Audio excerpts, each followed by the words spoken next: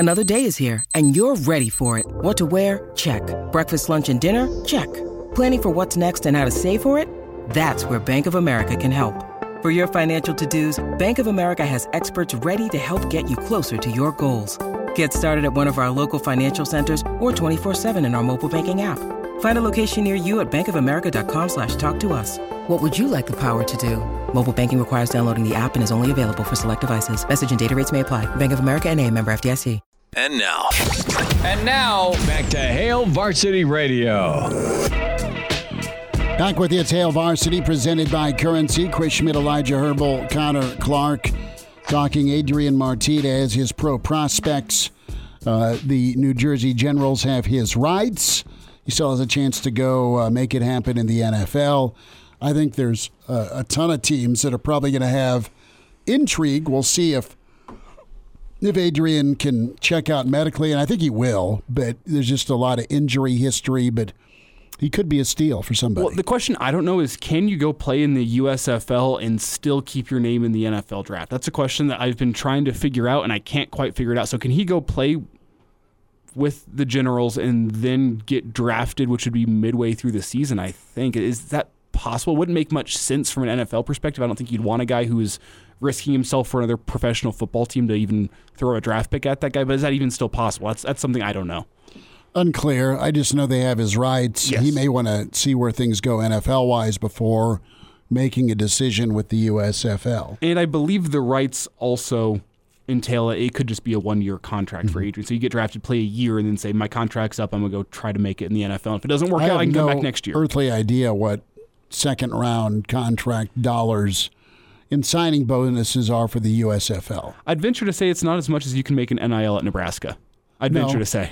But he's probably got a good fund. But I'd venture to say it's probably also as much as you can make, if not close to it, being an undrafted rookie going in and just trying to earn yourself a spot in a football team. Yeah. That's not even veterans minimum. That's just minimum NFL salary, which is, I believe, a little over $100,000 a year. Practice squad's usually 60 to 70, I think, and then you get elevated the last 4 games of the year, and then you get your game checks, and it works out okay. Yay or nay, is college football too long? Do you want clock changes? That's a discussion point, and it is coming around the pike. And listen, I have no issue with my Saturdays being filled with about 3.5 hours of college football. It is not an issue for me. I like it. I know it's a situation where baseball's got the clock going. You have advertising that is a part of this with all the TV deals. But do you want more of a running clock? Do you think the play clock should be more of an NFL model where it's 40 seconds that starts immediately after the play is done versus the 25-second clock you get in college football? Also, when it comes to the clock stopping after first downs, should that be a thing just at the end of the first half and the end of the regulation part, the fourth quarter, final 2 minutes? What tweaks, if any, do you want? I will say, I think the biggest comparison between the clock stopping on the first down versus the clock not stopping in the NFL, that is so similar to me between college basketball and the NBA, with the shot clock being 6 seconds longer. Mm-hmm. Because at the end of the day, now I know that you're getting money to play college athletics now, but it's the difference between being a professional, being really, really good at this, and being a collegiate athlete still, and you're still having to, kind of fix those kinks and still try and run a 2-minute drill to the best of your ability, despite not being professional. So I don't have a problem with that. I think the biggest problem I have is something that has to do with advertising, and is when you have a kickoff or a commercial, a kickoff, and then another commercial. Yes. That is terrible. That's totally awful. That's totally NFL. That's pro football where, hey, we'll be right back.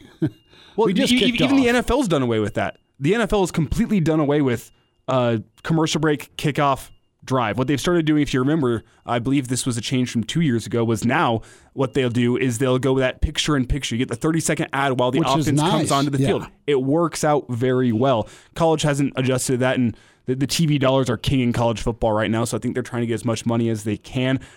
I don't see them cutting out advertisements, especially from those big noon kickoff type games. And it's not that big of an issue for me whenever Nebraska's playing. I'm willing to sit down and watch a 3.5, 4 hour Nebraska game. My problem is whenever it's two teams that I don't have a vested interest in that I'm trying to watch, and I go, awesome, another commercial break. Then you flip to the other game. I mean, it's sweet. Realistically, some things I would like to see implemented that'll speed up pace of play is cut down on all the freaking reviews. Make it a challenge system like the NFL does. Why does the booth have to review everything from every single play, even insignificant little plays? Oh, it's a 5-yard gain here on first down, and it's a spot discussion point. Let's check if he got his two arms underneath that ball on 1st and 10 from your own 25-yard line. Let's waste 5 minutes, and while we're at it, let's throw in a commercial break while we're reviewing this play. Make it a challenge system for anything outside the final 2 minutes of a half. And I think you're going to speed up the play by a lot, because there's going to be a lot of times where you go, you know what? We don't care. Just make the challenge system, the review system, more similar to the NFL. I think you're going to shave off some time. I don't think that they're going to end up cutting any ads, but throw some more ads into halftime. Nobody cares about halftime anymore. Those talking head type halftime shows where you have 3 analysts sitting in the studio talking about a game and then giving you the other games, like, nobody cares about that anymore. Those are antiquated halftime shows, in my opinion. I just like the highlights. Throw some more commercial breaks into halftime. I don't think anyone's going to lose any sleep over it. And last but not least, shorten Rick Neuheisel's airtime is what you're telling me. Skippy, what'd you think?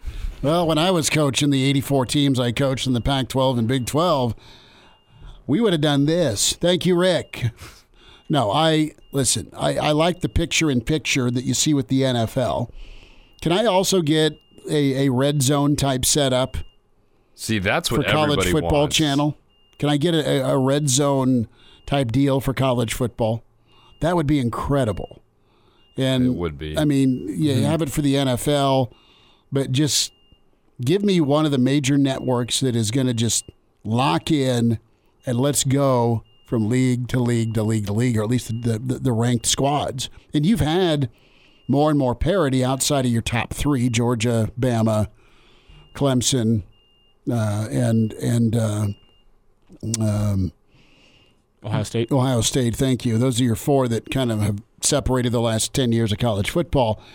Great. Everyone else is, there's an upset or two, especially in the Big Ten. I mean, someone's got to eke one out against a team that's rolling in with 3 wins. That happens more times than not.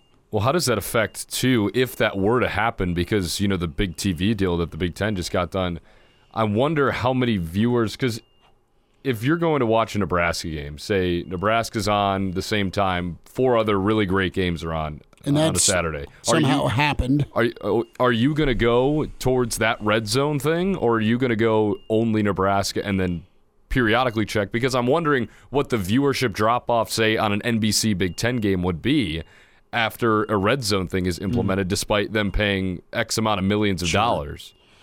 No, fair take. So, really fast, though, to get back to the original point here before I figure it out, I will say running clock after incomplete passes is one of the worst ideas I've ever heard. That is awful. That's not football, in my opinion. From every level of football, from essentially like 10-year-old football on, the clock stops on incomplete passes. That's how football works. If you want to let the clock run after first downs outside the final 2 minutes, fine by me. Okay, that's not going to change my experience that much. You don't have to change the play clock or anything like that. I think if you fix the reviews, you cut out some commercial breaks, maybe add some more to halftime, and then you're going to be running the clock after first downs outside the final 2 minutes. I think you're going to solve your issues here, and you don't have to deal with the dumb non-football type things, which is like running clock after an incomplete pass. That's stupid. I hate that idea. Just from a referee standpoint, too, I mean, I think more times than not, they're pretty on it. There's been some issues where spot of the ball's been off, or they got a call wrong, and why aren't they blowing the whistle to review it? We'll wind down to Tuesday at Hail Varsity. We're presented by Currency.